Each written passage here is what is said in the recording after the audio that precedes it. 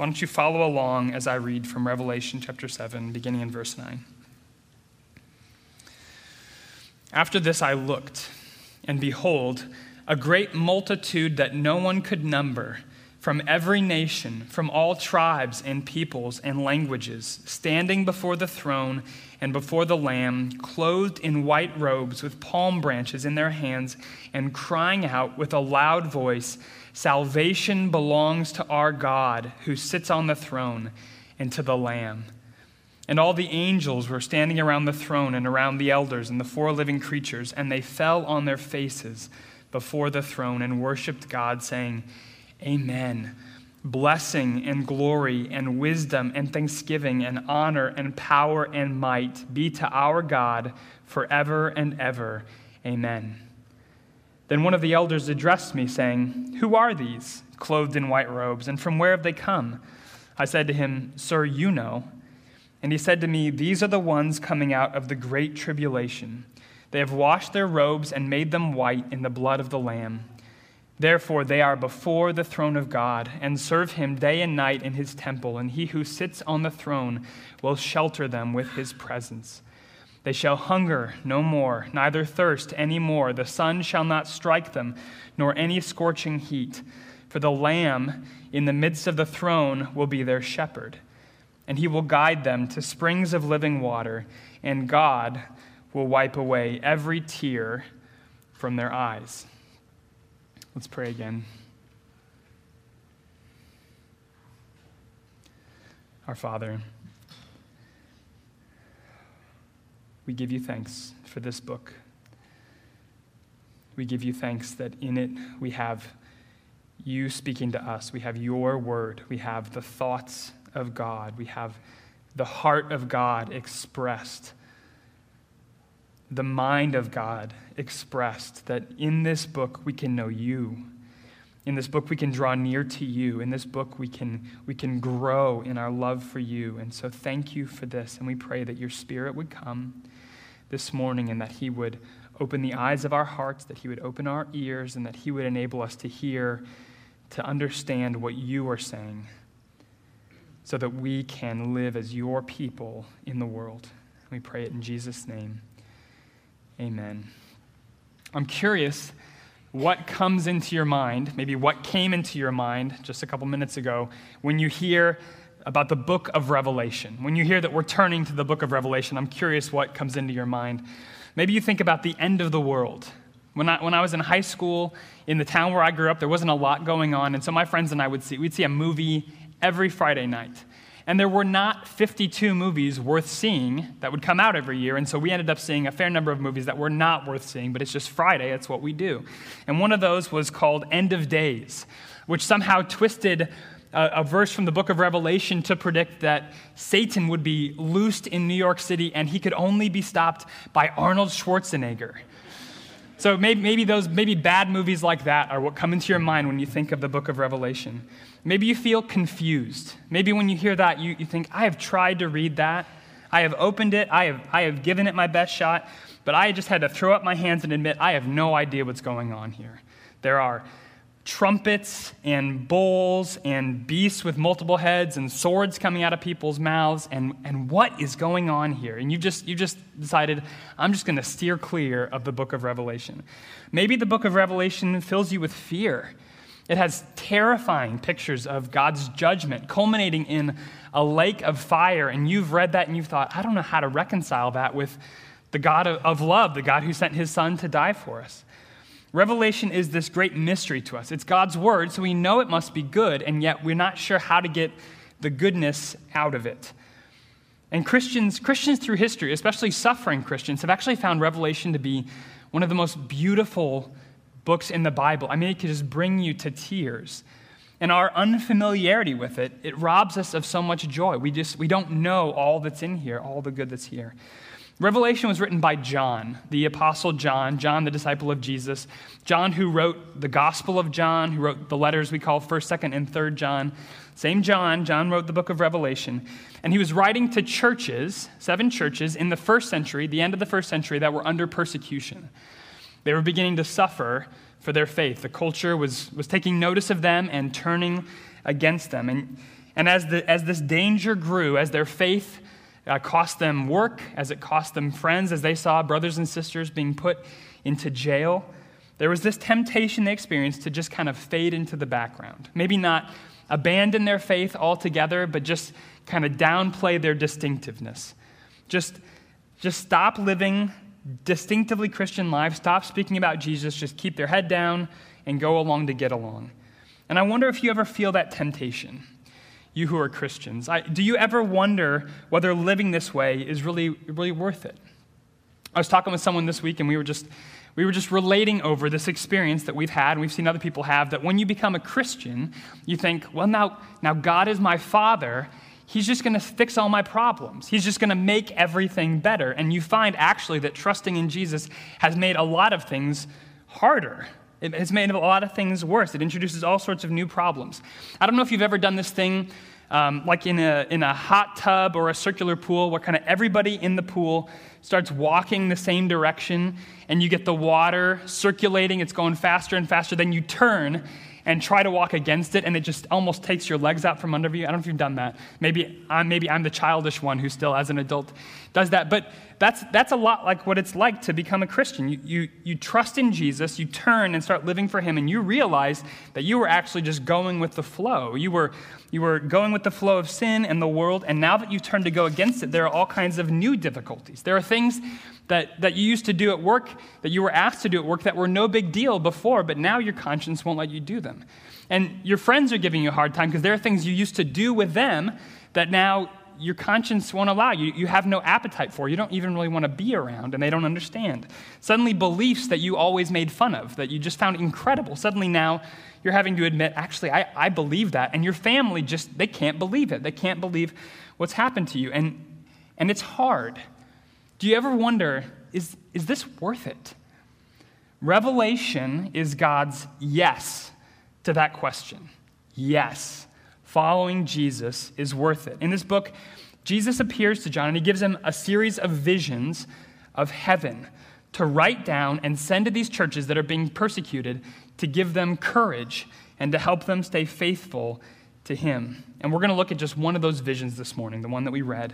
So in this passage, we're going to see three truths to fuel our confidence in God and our faithfulness to him. And the first is, God will preserve his people through the troubles of life.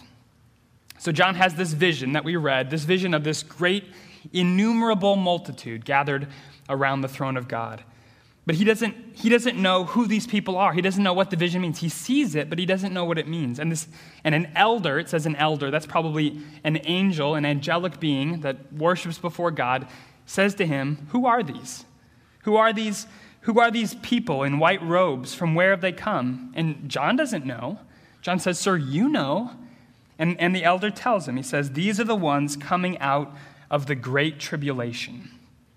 So what is the Great Tribulation? Well, tribulation is just a big Bible word for the troubles that we experience in this life as Christians. Sometimes that word is used in a real general way, just the general troubles and sufferings of living in a fallen world. But more often, it refers to the troubles we experience specifically because we're Christians. That's how John uses it earlier in the book. In chapter 1, verse 9, when he's introducing himself, he's writing this letter, he says, I, John, your brother and partner in the tribulation and the kingdom and the patient endurance that are in Jesus. He's saying, I'm your partner in tribulation. I'm being persecuted too. John is writing this letter from exile. He's on an island in the Mediterranean where he was banished for preaching about Jesus. I'm your partner in the tribulation. This is costing me something too. Tribulation is trouble we're experiencing specifically because we're Christians. And I struggled preparing this sermon because I always want to show you the relevance of God's word, how it applies to our lives today, how it connects right here where we live. And I wondered as I was preparing this, are we experiencing tribulation? Are we, Sunrise Community Church, are we suffering because we're Christians? There's no question that we're suffering. There is abundant suffering in this room and in this church. You're suffering illnesses, and illnesses of children, and the deaths of parents, and unemployment and addictions and struggling marriages and loneliness. Life is not easy for us, and this passage is something to say to that as well. But are we suffering because we're Christians? Are you? Now, surely part of why this is different for us is we live in Cayman, it's got a strong Christian history. We're not living in the Roman Empire. But is it possible that life for us is easier than it should be because we're not living distinctively Christian lives? That we're going along with ethical compromises at work. It's what everybody else is doing.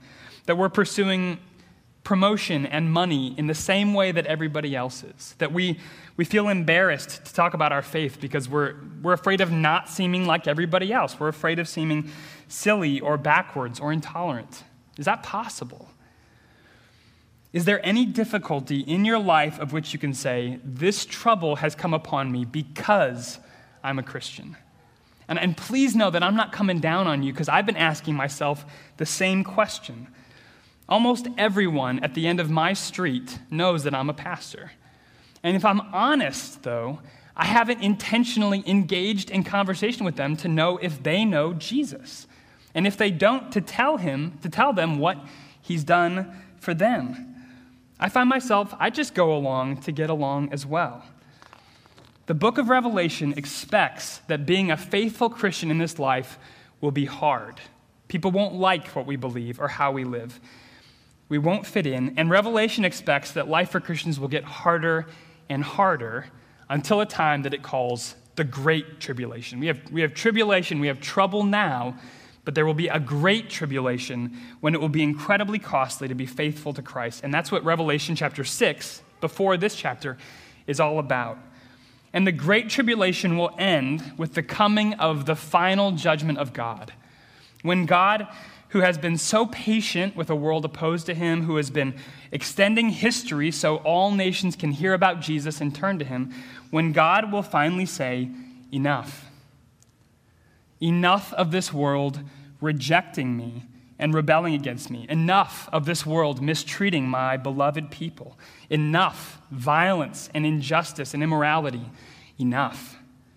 And in perfect holiness, with perfect justice, he will judge the world and all who don't belong to him. This is what John says in chapter 6. Just the chapter before this. You don't have to turn there. Just listen. This is what happens at the end of the Great Tribulation. It says, the sky vanished like a scroll that is being rolled up, and every mountain and island was removed from its place. Then the kings of the earth and the great ones and the generals and the rich and the powerful and everyone, slave and free, hid themselves in the caves and among the rocks of the mountains, calling to the mountains and rocks, fall on us and hide us from the face of him who is seated on the throne and from the wrath of the Lamb. For the great day of their wrath has come, and who can stand? Revelation expects that it will be increasingly difficult to live faithfully because the world will grow in opposition to God until he comes in judgment. And on that day, people will prefer to be buried in a landslide than to face him. They will call for the mountains and the rocks to fall on him because they don't want to stand before the one who sits on the throne and the Lamb. This is real. This is going to happen. And the question that they ask is the one that rings in our ears. They say, who can stand? Who can stand? Who can endure the troubles of life? Who can pass through God's judgment? And Revelation 7 is the answer to that question. Because look at verse 9 again of chapter 7. This is what John sees. After this I looked, and behold, a great multitude that no one could number, from every nation, from all tribes and peoples and languages. What were they doing? Standing before the throne and before the Lamb. They were standing. They had come through the Great Tribulation, and they were still standing. John tells us that they were clothed in white robes with palm branches in their hands. That's a symbol in the Bible of victory, of triumph. They had overcome. The opposition of the world did not destroy their faith. They came through the judgment of God, and they were standing. They were not destroyed. Why not? Who are these people? The elder tells us in verse 14, he says, these are the ones coming out of the Great Tribulation. they have washed their robes and made them white in the blood of the Lamb. Those who make it through the troubles of life, those who don't face the judgment of God, are those who belong to Jesus. They have had all their sins washed away in his blood. John tells us in his gospel that Jesus is the Lamb of God who takes away the sin of the world. Now, do you guys remember the story of the Exodus? God's people in the Old Testament were in slavery in Egypt, right? And God sent these judgments on Egypt because Pharaoh would not let his people go. So the Nile River turned to blood. It was just crawling with frogs and gnats and flies, skin diseases. It was awful, right? It was incredibly difficult. It was this judgment God was pouring out on Egypt. And the last and the worst plague was what? Do you remember? The death of the firstborn, right? That if Pharaoh wouldn't let God's people go, then the firstborn son in every family in Egypt would die. Except God said to his people, this judgment will not touch you if you take a spotless lamb and you take the blood of the lamb and you paint it over the door of your house. And if you do that, my judgment will pass over you, right? Their lives were saved by taking shelter under the blood of the Lamb. And so it is here. Jesus Christ gave his life on the cross as a sacrifice for our sins. So if we trust in him, God's judgment passes over us. We don't face it. On the day when people say, they cry to the rocks to fall on them, we will be safe. We will pass through because we have been washed in the blood of the Lamb. We'll have nothing to fear. Do you have this confidence? Can you say, though I am a sinner, though I have sinned, though I still sin, though I will sin, I am clean in God's sight and have no fear of judgment because I belong to the Lamb? Can you say with the hymn writer, there is a fountain filled with blood drawn from Emmanuel's veins, and sinners plunged beneath that flood lose all their guilty stains. The dying thief rejoiced to see that fountain in his day, and there may I, though vile as he, wash all my sins away. Can you say that? Those who can say that can also know that no trouble in this life will destroy their faith. Not persecution, not temptation, not illness, not grief, not death. God will preserve them through it all. Those who wash their robes in the blood of the Lamb overcome. Jesus says in the Gospel of John, chapter 10, he says, my sheep hear my voice, and I know them, and they follow me. I give them eternal life, and they will never perish. And no one will snatch them out of my hand. My Father, who has given them to me, is greater than all, and no one is able to snatch them out of the Father's hand. We are safe in the hand of God, right? Didn't we just sing that? When the night is holding on to me, God is holding on. No power of hell, no scheme of man can ever pluck me from his hand. Can you say that? These multitudes coming out of the great tribulation, you know what they're not saying? They're not saying, yes, I did it. I came through because I'm so strong. I came through because I'm so good. What are they saying? Salvation belongs to our God, who sits on the throne, and to the Lamb. They're saying, God saved me. God preserved me. God brought me through. I thought it was going to end me, but here I am. I'm around the throne. Salvation belongs to our God. All praise to him. And when they do, don't you love how just all of heaven breaks out in song? Verse 11. And all the angels were standing around the throne and around the elders and the four living creatures, and they fell on their faces before the throne and worshiped God, saying, Amen. Blessing and glory and wisdom and thanksgiving and honor and power and might be to our God forever and ever. Amen. Listen, what you're going through, if you're a Christian, what you're going through is not going to destroy your faith. Whatever it is. Trouble at work, trouble at home, trouble in your body. Whatever it is, it won't destroy you. God will bring you through. Salvation belongs to him. It doesn't belong to you. And despite appearances, the church in the world is not going anywhere either. It will continue to grow and spread despite all opposition until the end of time. God will preserve his people through all the troubles of life. And I could just stand there and just go back over that again and again all day, but we have got to move on. So God brings us through all trouble, and what does he bring us into? Secondly, God will bring his people into eternal peace in his presence. So he brings us through all trouble, and then what awaits us when we come through? Look at the beauty of these verses 15 to 17. Therefore they are before the throne of God, and serve him day and night in his temple, and he who sits on the throne will shelter them with his presence. They shall hunger no more, neither thirst any more. The sun shall not strike them, nor any scorching heat, for the Lamb in the midst of the throne will be their shepherd. The Lamb is their shepherd. And he will guide them to springs of living water, and God will wipe away every tear from their eyes. Now, part of the beauty of heaven is what's not there, right? He says that we'll never hunger or thirst anymore. Complete provision, every need met. No more evenings spent looking at the bank balance, trying to figure out where the money's going to come from. Literally no worries forever.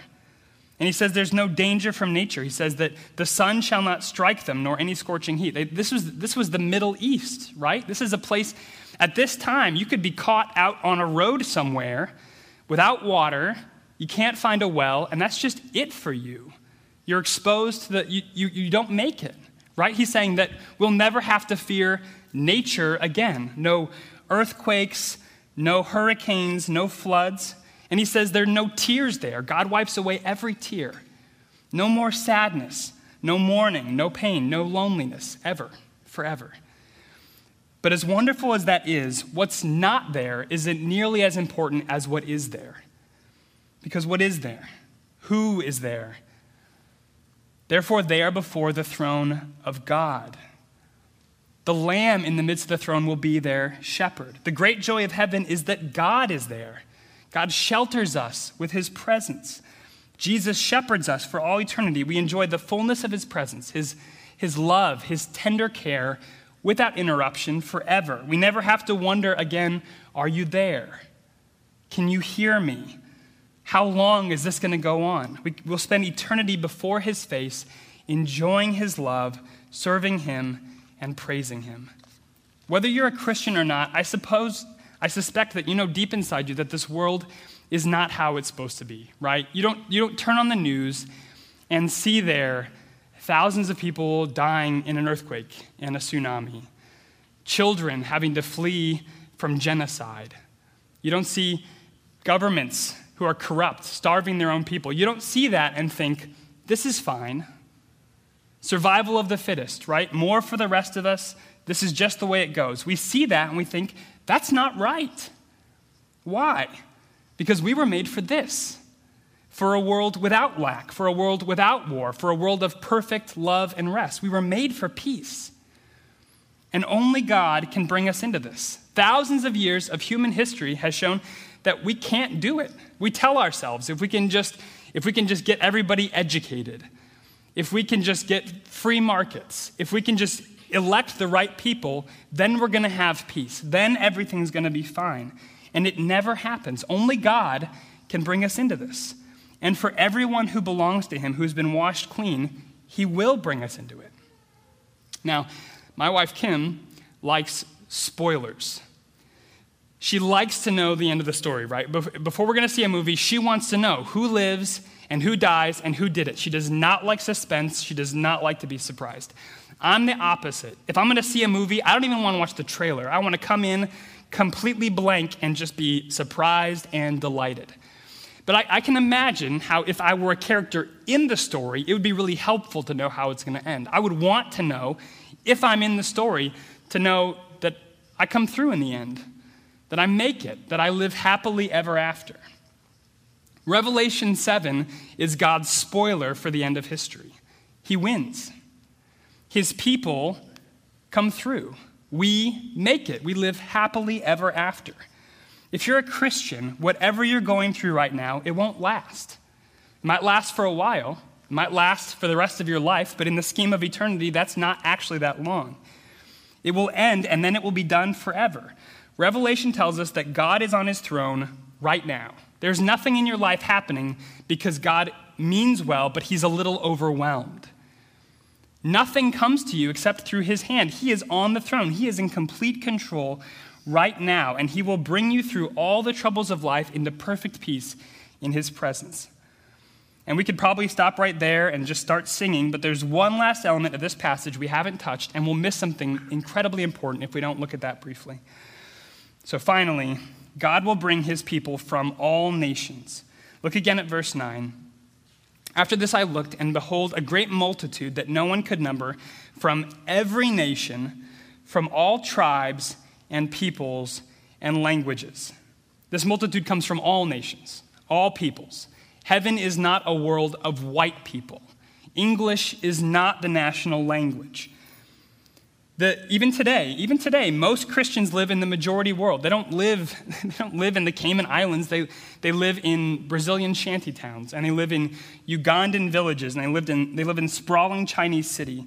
And part of the beauty of heaven is its diversity. That when this multitude praises God, they'll do so in thousands of languages and dialects. When they sing his praise, they're going to accompany themselves with guitars and balalaikas and didgeridoos and even vuvuzelas. It's going to be beautiful pandemonium. And this has always been God's plan. When he made the world and created humanity, he told them, be fruitful and multiply, fill the earth, right? Fill the earth with my image, fill the earth with my praise. When he called Abraham, he said that I'm going to bless you, and through you, I will bless all the families of the earth. When Jesus sent his disciples out, he said, go and make disciples of all nations. God's intention is not just to save lots of people, but to save people from every nation, from every people group. In all places, among all peoples, there should be a community of believers praising God and preaching about Jesus. And there's not. Do you know that there's not? According to some estimates, more than 40% of the world's population lives in what's called an unreached people group. It's a group of people that shares a common language and a common culture in which there's less than 2% Christians, which means there aren't enough Christians in the people group to effectively reach their own people without outside help. 40%. 1 in 4, a quarter of the world's population consists of people groups in which there's less than 0.1% of Christians. There's effectively no gospel witness at all, which means 1 in 4 people in the world, 1 in 4 have an overwhelming likelihood of living and dying without ever hearing about Jesus, that he took God's judgment so they can be washed clean. 1 in 4. They will face the trouble of life and the judgment of God without Christ, without hope, unless someone goes to them. So if this passage fills you with joy and hope as you think about God bringing you through every trouble, as you think about heaven, don't you want this to be for them as well? If you're glad you're going to be there around the throne, don't you want them there as well? This passage tells us that people from every nation, every tribe, every language, every people will be gathered around the throne. God will bring them, and the way he will bring them is us. So in this sermon series, we've been talking about what it means to make disciples, right? This is the mission that God has given to the church, to help other people trust in him and follow him. And we've been mainly talking about what that looks like here, locally, and that's essential, right? Disciple making is normal Christian life. It's what you do where you are. But in order for this to happen, this great multitude from every nation gathered around the throne, in order for that to happen, some people are going to have to go. They're going to have to leave their lives where they are, their home cultures, and go to those who haven't heard and who won't hear. That's why Dan is on a ship, helping Central and South Americans get mobilized to go around the world. That's why Jonathan and Michelle Rosa, who were here just a couple months ago, why they moved to Malaga, Spain. If you're a Christian, you should feel a responsibility in this. God is gathering a multitude of believers, a multitude of worshipers, and he's doing it through Christians who leave what is comfortable and go move their lives to places where Jesus is not known. And some of them do it as sent missionaries, right? Some of them do it through Christian organizations. They raise support and they go. Some of them do it just by moving their jobs somewhere else They go as accountants, as nurses, as teachers, as systems administrators. They take a job where Christ isn't known, and they do there what we do here. Get to know their neighbors, get to know their coworkers, love them well, talk to them about Jesus. And those who don't go participate by praying. Do you pray for God to send laborers into the harvest, to send people places where he is not known? Those that you know who are there, do you pray for them consistently? Do you offer yourselves to God for that work? And we participate by giving as well, right? People who go, many of them go, they need support. They go full time, and they have a group of people who gives them money every month so that they can do it full time. Dan, who we prayed for, Dan still has a need for financial support. I would love to connect you with him if that's on your heart. So whether you pray and or give and or go, we who have trusted in Christ, we should feel a responsibility in this, a great responsibility. This is on the church. We should also feel a great confidence in it because God says it's going to happen. God says he's going to do it. We've seen the end of the story. It happens. Around the throne of God, there will be North Koreans. There will be Azeris. There will be Uyghurs and Tajiks and Somalis. God will do it. He will use us. He's calling us to be faithful. He's calling us to engage. Okay, what's the big picture of Revelation chapter 7? It's this. God will bring his people from all nations, through all trouble, into his presence forever. Everyone, everywhere who trusts in Jesus will be gathered in this crowd around the throne. Will you be there? Have you put your trust in Jesus to wash you of your sins, to give you a white robe, to bring you through all trouble and into his presence? If you have, then you can know that no suffering, no hardship, no persecution can destroy your faith or separate you from his love. He will never lose you. And far from making you complacent, that confidence should give you courage to engage faithfully in the work of making disciples here and around the world through praying, giving, and going. Salvation belongs to God, and he intends to use us to bring it to all the nations of the earth. Wouldn't it be wonderful, just think about this, wouldn't it be wonderful to be in that crowd on that day, gathered around the throne, and to see someone who's there because you spoke up, because you stepped out, because you went? Let's pray.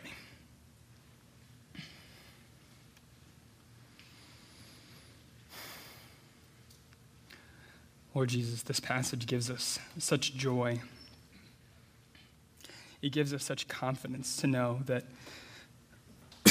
that our faith doesn't stand or fall on ourselves, that you are the one who brings us out of the tribulation, that you are the one who brings us through all trouble, that you are the one who will gather us in this place of peace and rest and praise forever. It's you. Salvation belongs to our God who sits on the throne and to the Lamb. Thank you, Jesus, that you gave your life, that you gave your body, that you gave your blood so that we could be saved from the judgment of God, so that we could be accepted as beloved children. Thank you that your grace makes that available to all who will call upon your name, to all who will believe, so that anyone we work with, anyone we live beside, anyone in our family, anyone in countries around the world where it's not even legal to call on your name, that anyone can come. Thank you. And I pray, Father, that you would unsettle us, that you would